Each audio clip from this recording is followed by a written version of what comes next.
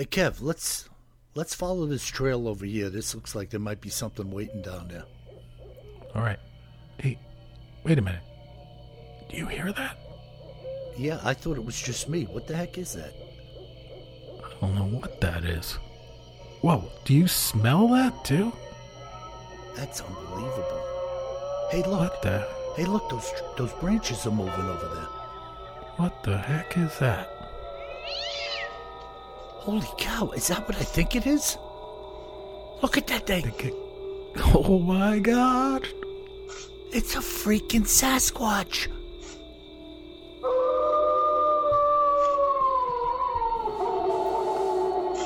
Welcome to the Bigfoot Terror in the Woods Sightings and Encounters podcast. My name is W.J. Sheehan, author of the series of books Bigfoot Terror in the Woods Sightings and Encounters. 9 volumes available in paperback, ebook, and audio format at Audible, Amazon, and iTunes.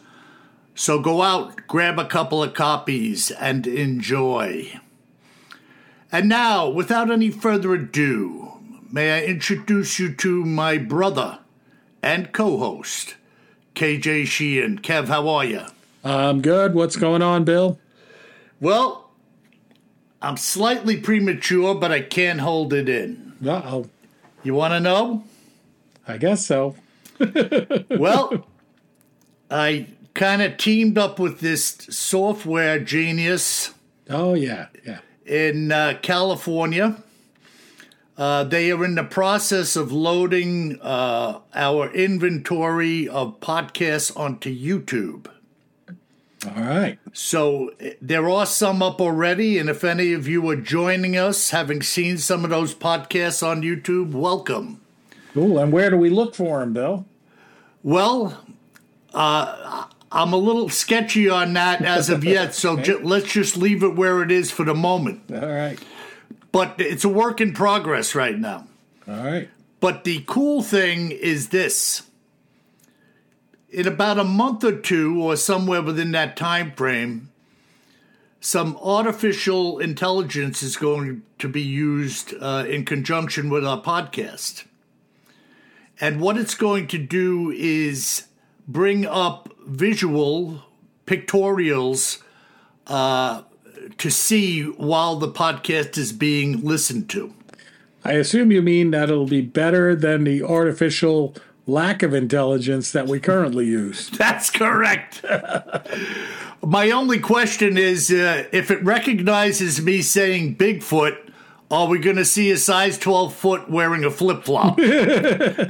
I was wondering if we were going to see cartoons of Scooby-Doo. Hey, Scooby. Hey. No, I'm really looking forward to this, and we'll see what the near-term future brings. Interesting, you know? Very cool. Yeah, we'll see what it does. I know a lot of people want to listen to the podcast on YouTube, and we have had some challenges putting it up there. Yeah. So it'd be cool if somebody else takes care of it. Yeah, well, it's going to be automatically loaded. Every new podcast that we do will be put up there once this thing is done. Whether we like it or not. Whether we like it or not, it's going down. Uh-oh. Uh-oh. Yeah. So, in fact, one of our listeners, my buddy Mike, hello, Mike, just contacted me a couple of hours ago, and he said, "Hey, WJ, look what just popped into my queue." Now, see, it recognized that he, number one, followed the old recordings I did of stories when I read about a half a dozen of them years ago. Okay. And it also recognizes him as being an aficionado of Bigfoot. So anything Bigfoot related or anything new to anybody he listens to comes up immediately, and there we were.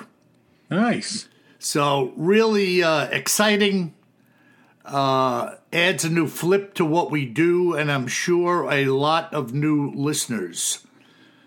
So again, I Oh, welcome and I you. do see, Bill. I looked at, I just searched just now, Bigfoot Terror in the Woods Sightings and Encounters on YouTube. And it popped up like there were some old ones there, but 180, 181, 186, Yeah, 185, 187. yeah. So That's it's pretty cool. it's kind of random. I don't know. Look, I'm not sitting at the desk with these folks, but it appears to be kind of random right now. But they're in the process of loading. What do we have? 200 episodes now? Yeah, well, this is 191. So Oh, okay, 191. So at some point, all of them are going to be up there, including the new one. whether you like it or not, folks, That's right. I'd stay Yes. away from those first 10 or so. You're stuck with us, you dirty dogs. Well, Kev, a little excitement. And speaking of some excitement, oh, by the way, folks, if you are new to this podcast, Kevin and I begin the show with a segment called Cryptids in the News and Other Oddities. And that can be a very random event in and of itself, depending on what my brother decides to dig into as far as other oddities or cryptids. Right. And then I break into the middle segment with an encounter involving Sasquatch. And we typically end the show entertaining you and ourselves with some of the listener mail sent in by people like you. Yeah, like the boys on Car Talk used to say, on the third half of the show, we do listener mail.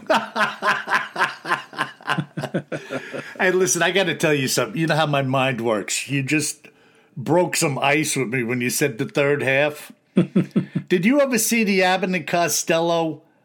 It was a Laurel and Hardy bit at a table in a bar. Did you ever see that? I don't think so. Okay, briefly, folks. This beautiful woman comes walking in, and Hardy tells Laurel, "How much money do we have?" So they had 50 cents between the two of them. So he tells Stanley to order a drink for the two of them and one for the pretty lady. So they sit down at the table. He invites the lady over. He gives her a drink. And Stanley picks up the glass, slugs down the entire drink, and puts the glass on the table. The lady walks away, and Hardy says to him, "Why on earth did you drink the entire glass?" And he looks at him and he says, "I'm sorry, Hardy, but my half was on the bottom." Perfect. Typical slapstick. I've never seen that. Yeah, it's just that typical shtick they used, all that really dumb humor, Yeah. But it's funny, Well, cool. So in Cryptids in the News and Other Oddities, we're going to touch on something very quickly that was in the news this week. That is definitely another oddity or other oddity. And then we're going to go into a more traditional cryptid segment that has to do with the time of the year. Oh, interesting. So first off, I'm sure you saw, Bill, the U.S. Reaper drone get harassed by the Russian Su-27 jets this week. Yeah, that was interesting because it kind of zoomed in on it and sprayed out some type of... Fuel. Was that what it was? Yeah, Fuel? it was just dumping fuel on it, trying to disrupt the video broadcast. And they basically, apparently, they said, I think it was yesterday or Friday on ABC News, that the Pentagon actually said that the jets made 27 close-range passes on the drone, and they only showed 2 of the passes with the video clips, right? Because the Russians said that the Reaper drone was making radical, violent maneuvers, and that's how they hit it. Yeah. yeah, like the drone was going to play tag with a fighter jet. Yeah. So there's Su-27s, which are a super cool jet, by the way. Like the Russians have some very cool aviation. It looks a lot like an F-15, but they say it's actually more maneuverable than an F-15. So it's a jet from the 80s, like the F-15, but still flying like crazy. And they show, folks, if you haven't seen the video, I'll post it on our podcast link just for the fun of it under BigfootTerrorInTheWoods.com under this episode 191. But this Su-27 comes along from behind the Reaper drone, and the video is shot from the Reaper drone looking backward through its pusher propeller. And the first time it comes by and it's got its nose really high, the Su-27, and it's pumping out all this fuel and basically washes down the drone with fuel. And you see the video pixelate a little bit from the drone. And then it comes by again and does it again. And it gets so close that it actually hits the propeller of the drone. Yeah. And then if you continue to watch, the blade on the propeller is bent. And I guess that ultimately sent the Reaper drone into the Black Sea. But yeah, I mean, we had the Chinese spy balloons or whatever they were a couple of weeks ago. And now we have a Russian Su-27 slamming into a Reaper drone over the Black Sea. I mean, it's getting crazier and crazier. Yeah, it is getting crazier and crazier. But, onward and upward we go. But very importantly, switching gears, intercryptids in the news and other oddities. Bill, what holiday just passed? Well, I was thinking about that when you mentioned the time of the year before, and I know where you're heading. We're going to be talking about some nasty little leprechauns, are we? Little nasty leprechauns. So, we think of the wee leprechaun as being friendly and a bit mischievous. But it turns out there's some darker aspects to their legend. Oh, brother, lay it on me. Do they have fangs and glowing eyes? No, but that would be cool. But we know that they're most famous for being tricksters, right? Playing pranks on humans and stuff like that.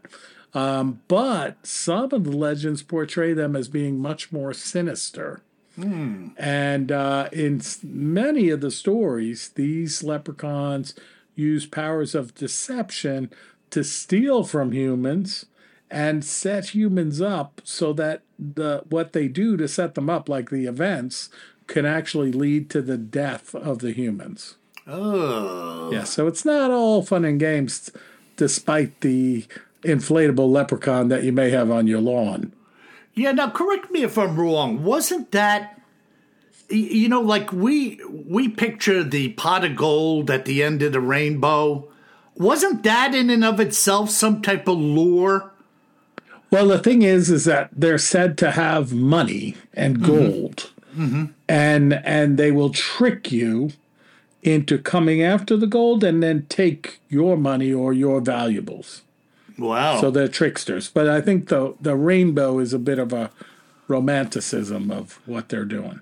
Yeah. But there's written history of them going back into plays and stuff like that, back to like the 1500s and 1600s. Okay. So these critters have been around in documented history.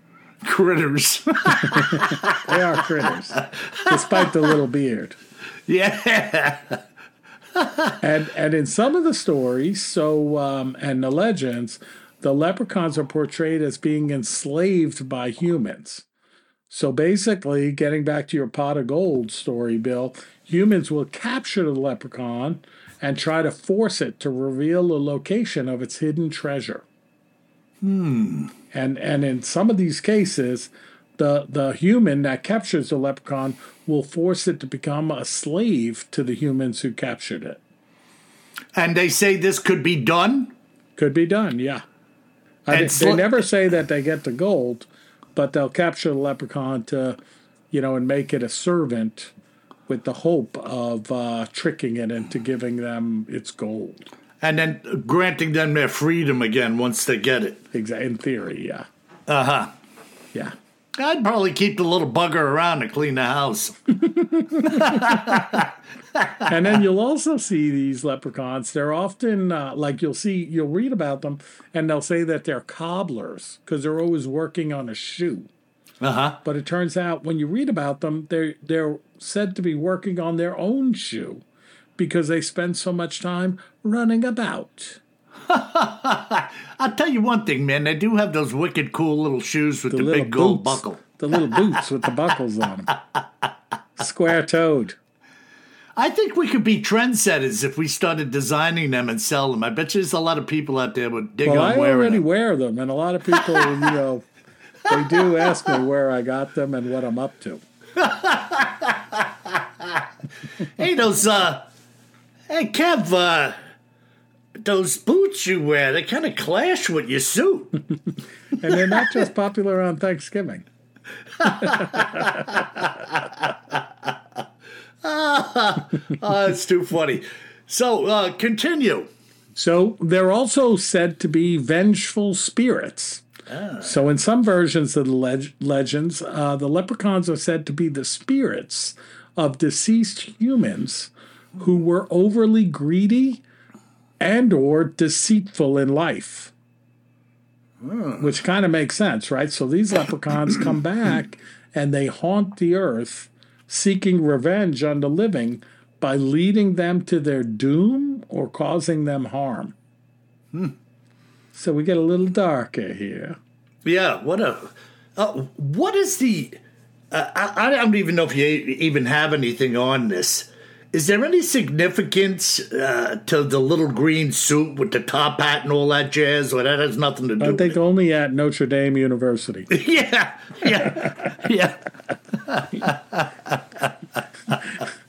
Yeah, I don't think there's anything significant to that. A lot of the sightings in that come out of Ireland, though. So that's the little green suit.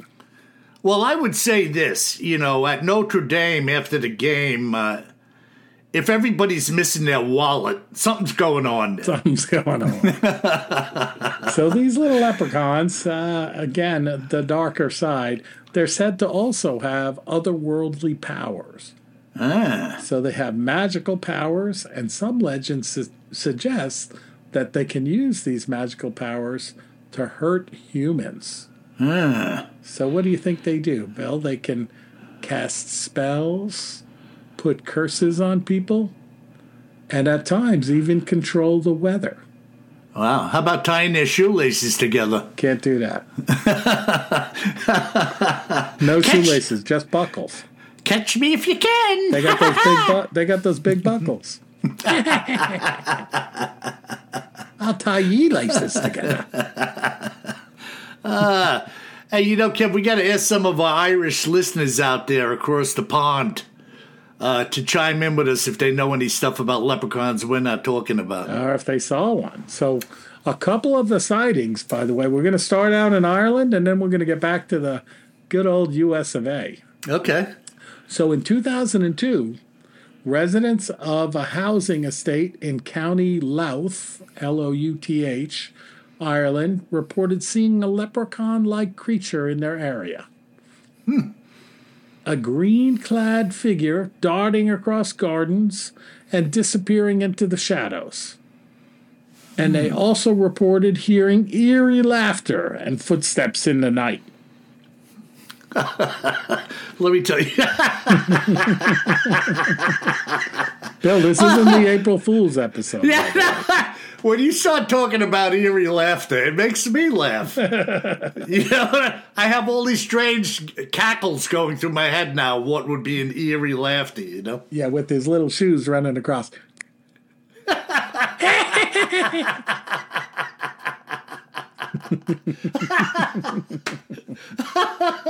All right, in 2016, a man in Northern Ireland claimed to have captured a leprechaun on camera. The footage shows a small humanoid figure darting across a country road before disappearing into the undergrowth. Wow. What was that thing you were talking about upstate New York a couple of months ago? What was that fiendish little critter? Oh. I don't want to spend any time on it if it would have been on the tip of your tongue. No, not on the tip of my tongue. Okay, don't worry about it. You may not realize, but I discussed quite a few fiendish little critters. Yeah, no, I know. About 191 of them, to be exact. Yeah. Well, And then, so moving ahead 3 years to 2019, a woman in Tipperary, Ireland, reported seeing a leprechaun-like figure in her garden. She claimed that the creature was dressed in green and had a bushy beard, and that it vanished into thin air when she tried to approach it. While some people dismissed the sighting as a hoax, others suggested that it could have been a genuine encounter with a leprechaun.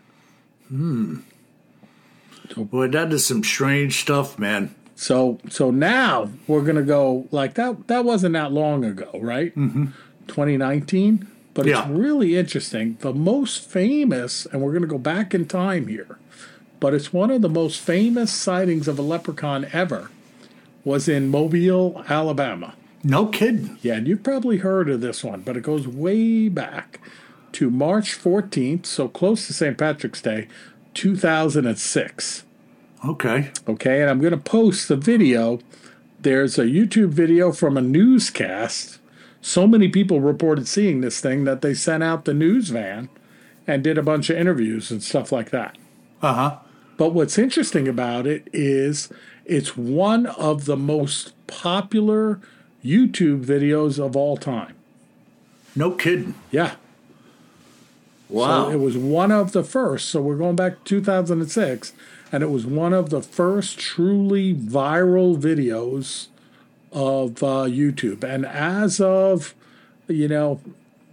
today, I think it's around 30 million views. No kidding. Yeah. And you Wow. watch the video, I'll post it on our website. It's kind of funny. I mean, these people are all over the town there, like they genuinely see something. And it was like up in a tree, what they think they see. Now, there's no video of it, but they're interviewing all the different people. And then you also see some people in the interview that are just getting in on the action.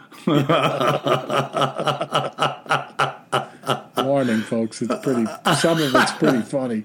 This guy pulls out this piece of metal with a couple of holes drilled in it, and he says it's a leprechaun flute from his family heritage that's like 1,000 years old.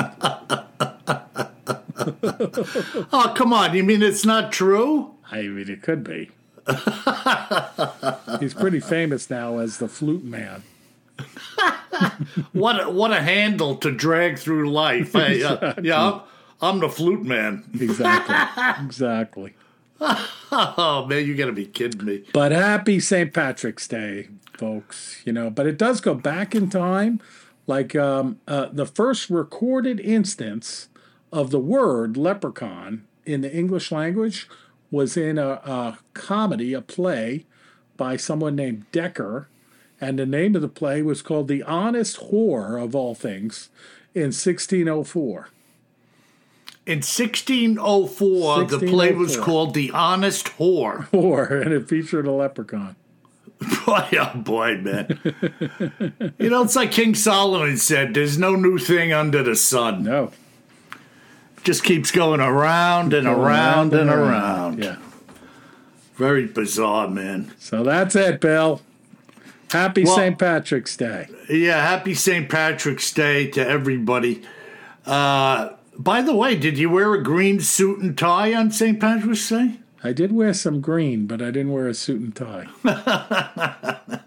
Yeah, well, I accidentally put on a shirt that had some green in it, completely forgetting what day it was. Ah. So. You know what they say? It's better to be lucky than good. Shouldn't be going on. The luck of the Irish is always with me, I tell you. Yeah. Now, from creepy leprechauns to a hair-raising encounter told to me by a fellow named Ted Rolls, a resident of the state of Montana. This is what Ted encountered while hunting elk in British Columbia. It was in 1998 that I and my friend and hunting partner Jim went up to BC to hunt elk. This was one of the few areas of North America at the time where you could hunt elk with a rifle during the rut. Here we go again, Kev. You'll recognize this area. We were hunting in the East Kootenay region. Ooh. A hotbed. Yes, which had been designated a 6-point or better zone. This proactive approach, combined with habitat restoration, had been resulting in a robust elk population boom with many mature bulls available for the hunt. We used a 4x4 vehicle to get in close to the zone, followed by backpacking into the back end of an isolated river valley where the bulls were said to be holding. It was on day 2 of being there that we were closing in on the zone where presumably we would commence our hunt, albeit we were already hunting as we hiked. One could run across their quarry at any time and anywhere in this area, so we were ready at all times. We had been hiking through a valley following a river, with most of the surrounding woods being fairly heavy timber, and we were now entering into a spot where the forest was really tightening up on us from both sides. I had just said to Jimmy, we have to really watch our butts in here, when a loud squeal came out of the woods just ahead of us and to our left. It was followed by a lot of thrashing and crashing sounds in the trees, as well as what sounded like several growls or grunts.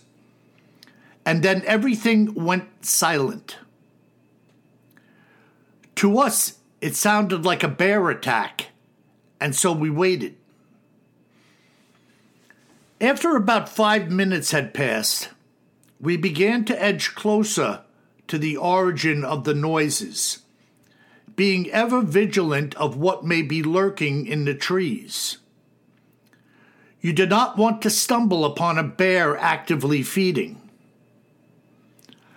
The sounds we had heard were relatively speaking close to our position, as we began to slowly creep through the edge of the trees with our rifles at the ready. Seconds later, we were both startled by a flurry of sound in the undergrowth, as if something had just run, perhaps having seen or heard us, and we stopped in our tracks. I had pushed a tree bough out of my way, which was obscuring my vision, when I saw what was an elk draped over a downed tree, and it was most definitely dead. Jim and I were on the same page, wondering what would kill and then leave its prey untouched lying on a log, so we pressed forward. We were now standing some 10 feet away from the elk, taking note of the fact that its foreleg was snapped in half, as well as the head being twisted like a wet towel. There were no bloodstains or wounds of any kind visible on the side we were looking at. I stepped closer, asking Jim to cover me. I was now directly next to the elk, and I reached down to touch it. Before my hand got within 6 inches of the dead beast, there was a loud crack of what was a tree coming down through the canopy close to us. And 2 seconds later, literally 2 seconds, a roar that could peel the flesh off your body rang out in the trees next to us. The sound made my heart stop. It was as though I had the wind knocked out of me. I looked at Jim as the two of us simultaneously began to quickly backtrack out of the trees. It was only perhaps 10 seconds later when a second and equally loud howling roar sounded off yet again, and we had our butts in high gear running down the riverbank. The sound of this roar was akin to being at the firehouse. Here we go again. When the noon siren goes off, shaking me to the core. After the second roar had sounded, we were already in overdrive and were trotting with our packs and rifles. I had never been so frightened in my life. Whatever had pushed the tree down could only have been 50 feet away from us, as I literally saw the top of the tree come crashing through the canopy in front of my own eyes, yet we saw nothing. Jimmy kept saying, "It was a Sasquatch, it was a Sasquatch," over and over again. I couldn't deny it, having damn near crapped in my drawers when the roaring started. If it was a Sasquatch, it must have stepped away from the kill, having detected us coming, and had second thoughts about leaving the meat for two hunters, after which it decided to take it back at any cost. Thank God it hadn't decided to attack, and believe you me, nobody on earth would have stuck around under the circumstances which we were presented with.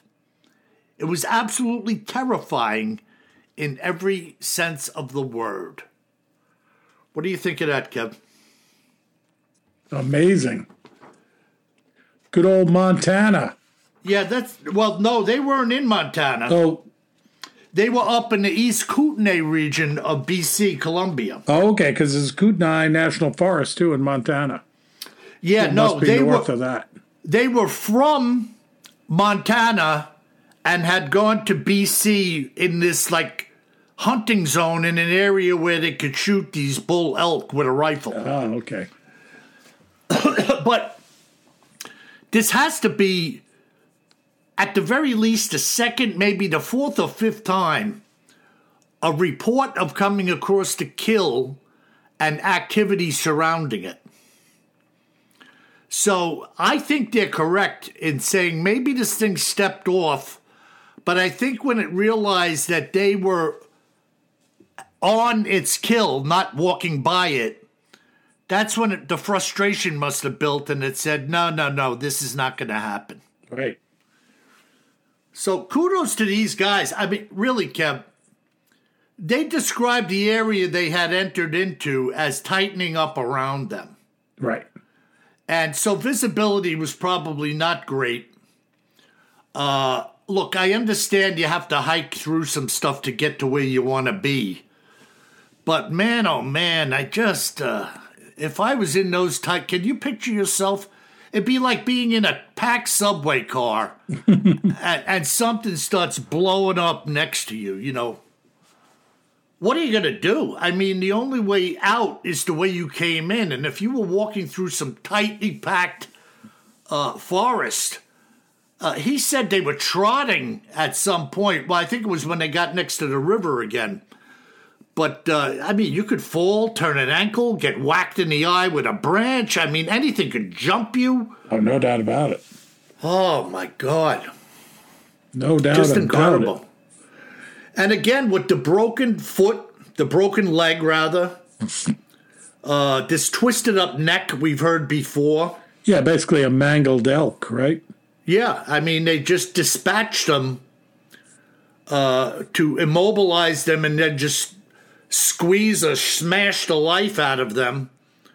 And then, you know, they don't have to worry about them wriggling around or moving them around. But it's just incredible when you hear these things, you know? Mm. So how big do you think the bull elk is? I've seen some of them. Those things are pretty massive. They're massive. I mean, I would guess 1,500 pounds, but I'm guessing. Yeah. But I've seen them recently up in Rocky Mountain State Park, up in Estes, up by the Stanley Hotel. Yeah. And they're standing around there all the time in Rocky Mountain National Park. Huge set of antlers, too. Yeah, I mean, that's one thing that really stands out about them. The rack on them is just like, what are you talking, 5-6 feet wide? And at least 6 feet across, yeah. Yeah, 3 feet tall. I mean, if one of them comes bearing down on you with the intent...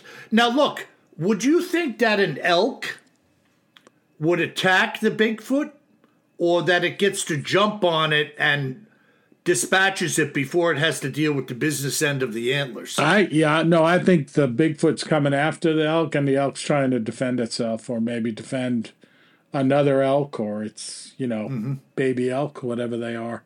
Yeah. Yeah, because I'm talking, the old saying, grab the bull by the horns? I mean, I'm thinking of anything trying to grab a bull by the horns, and you are just barking up the wrong tree, man. But I would think that a bull elk has maybe not the power of a bull, but I'm thinking they could probably toss you around like a rag doll on their rack anyway. Yeah, no doubt about it. Just incredible, man. No doubt about it. The Kootenai strikes again. Yeah, we got a lot of creatures in the Kootenai. Yeah.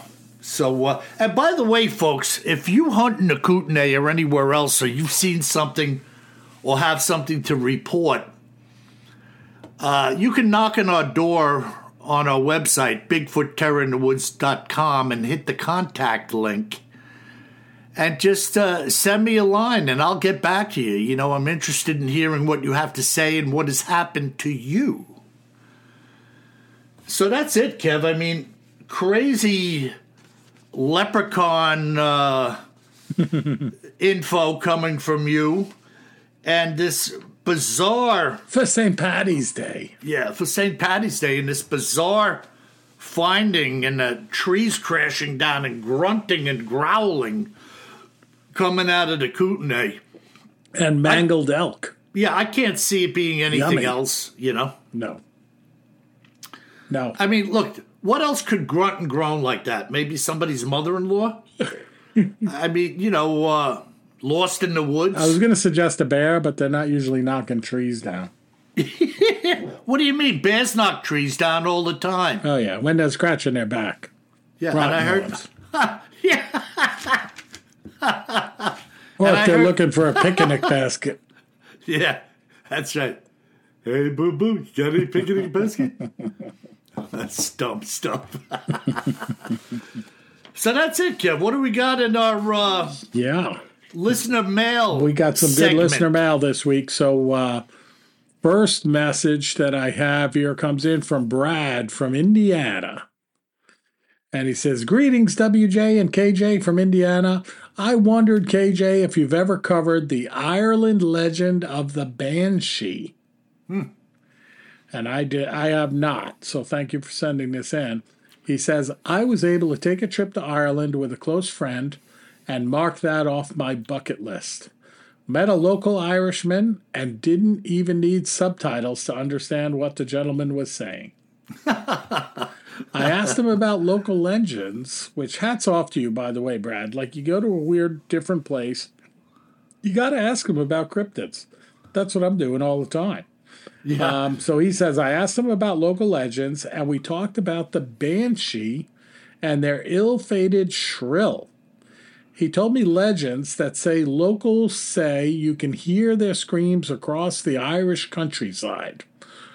And they're often heard in the crumbling ruins of castles.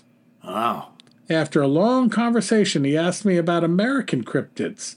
He realized early on we were Americans. Lots of laughs, he wrote.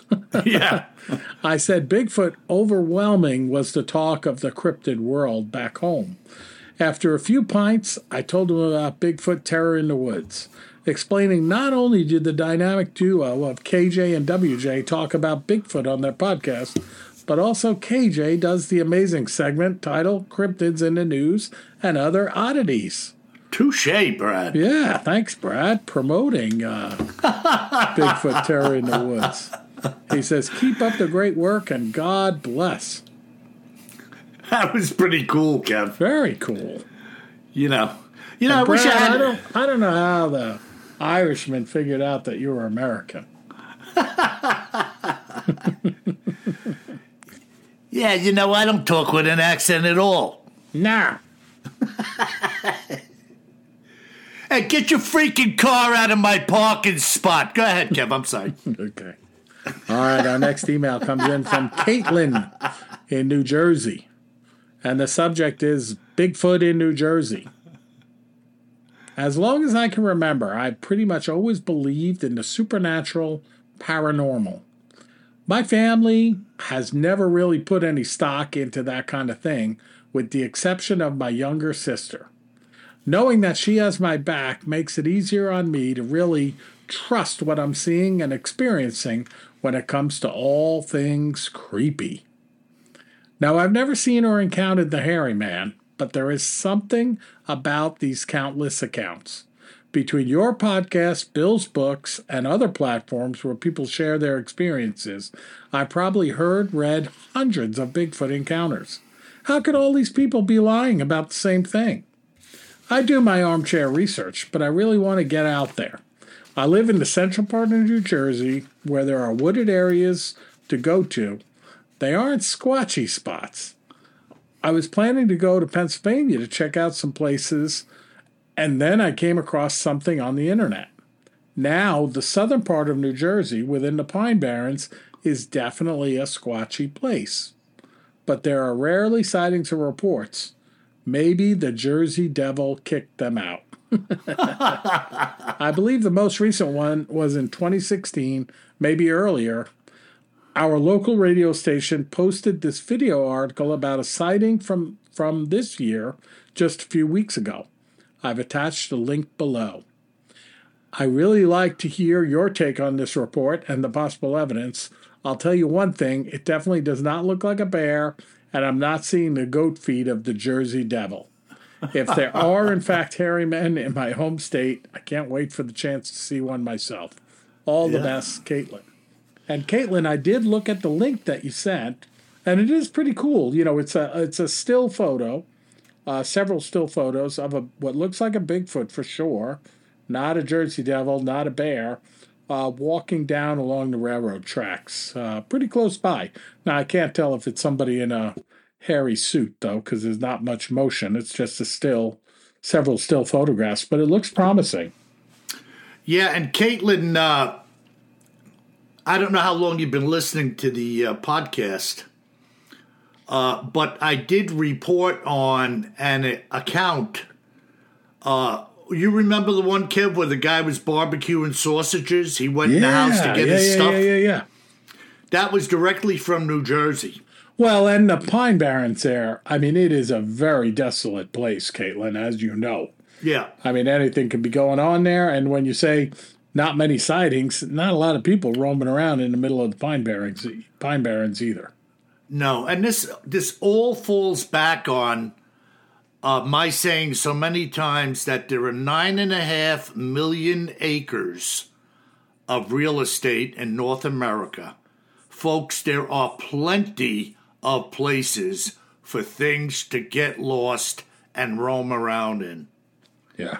Including human beings, by the way. So and hairy men.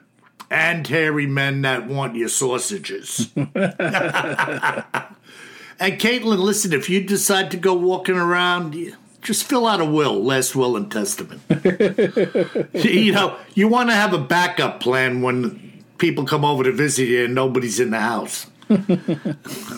Just saying, you know. All right. And our last email tonight, this one came in from Brad from Minnesota.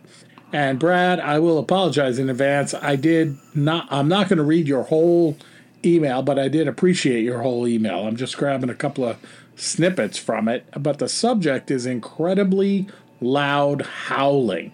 Mm-hmm. So pretty interesting. And Brad writes in, WJ and KJ, I asked that if this account is used in any way, please do not identify me. So I did not do that.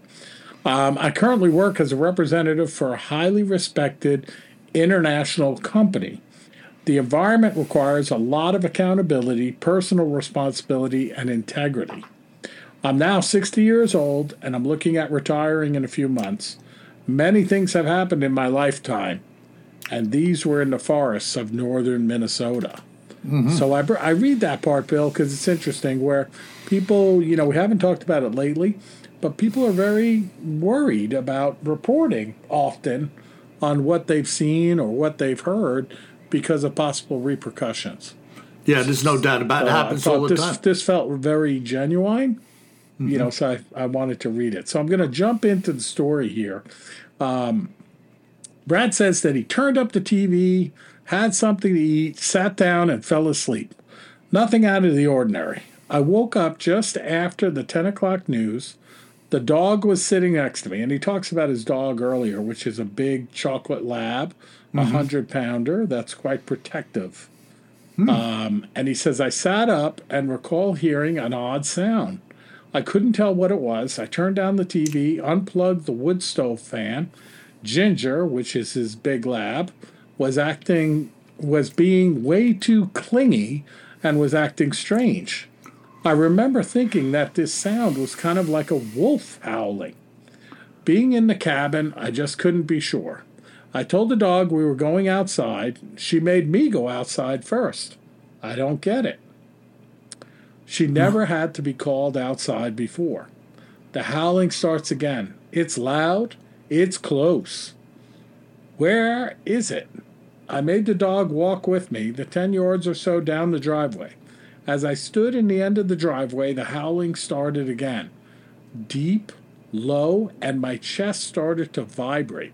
Yeah. The pitch slowly went louder and higher into a high pitch howl like a wolf. Then it started to drop an octave, hold that, then drop again, and drop to a very low, deep sound, unlike a wolf. I only recall the vibrations in my chest when it was so loud and the tones were so low. I've only felt this type of vibration having grown up in the 70s at a few rock concerts where the sound systems could vibrate my body like that. The howl lasted what I thought was an incredible amount of time. I remember having to push the dog out from between my legs. She pushed her way there while this howl was happening. I could not understand why. She was shaking. After I was able to stand without her there, she started pushing herself back in there. This dog was not afraid of any other dog or animal that I've seen. Now she's cowering. I said, let's go in. She ran for the door. I turned up the TV, plugged in the fan, and fell asleep. All the while, this howling continued. Seemed like it would finish, then count 10 and start up again. I woke up around 2:30 that morning. The howl was still going. I went back to sleep 3:30 or so. No more howling. The next day, I went out to see if there were any signs. Nothing in the dirt road, and the woods was covered in leaf litter. Too tough to tell. Nothing. Pretty wild, right? Yeah, really wild. And these sounds, the variable pitch screaming and howling. Yeah. It's and very deep, like guttural howling. Yeah, very commonplace. Yeah. And also, it's remarkable how dogs that are generally protective and perhaps even on the aggressive side. Yeah, all of a sudden frightened. Yeah, they want to stay near the owner. They're not looking to advance. Well, they know better. Yeah, it's got to be something instinctive in them, that this fear or... I mean, look at dogs chasing down cougars, running after them and treeing them with the cougars slashing at them. Yeah. Sometimes getting killed. Yep. And these things hear that howl and that sound, and they don't want nothing to do with it. Yeah, it's wild. Yeah, so pretty good account in and of itself, Yeah, it was all right. I know it was a little long, but I figured we'd go through it. So folks, thank you for the suggestions, too, of other cryptids like the Banshee. We're definitely always looking for ideas. And thank you for listening. And thank you for all those 5-star reviews. And if you haven't given us a 5-star review lately, or you never have, please do so right away, because those 5-star reviews are really the only means we have of attracting new listeners. And by attracting new listeners, we can continue to increase the quality of the podcast and stay on schedule. Fantastic, Kev. Great job. with that reed and the other oddities bit on the leprechauns. And folks, remember, if you should find yourself walking through the Pine Barrens in New Jersey, or maybe the woods, northern Minnesota, or the East Kootenay region of British Columbia, you better remember one thing. Always carry more gun than you think you're gonna need. Sleep tight.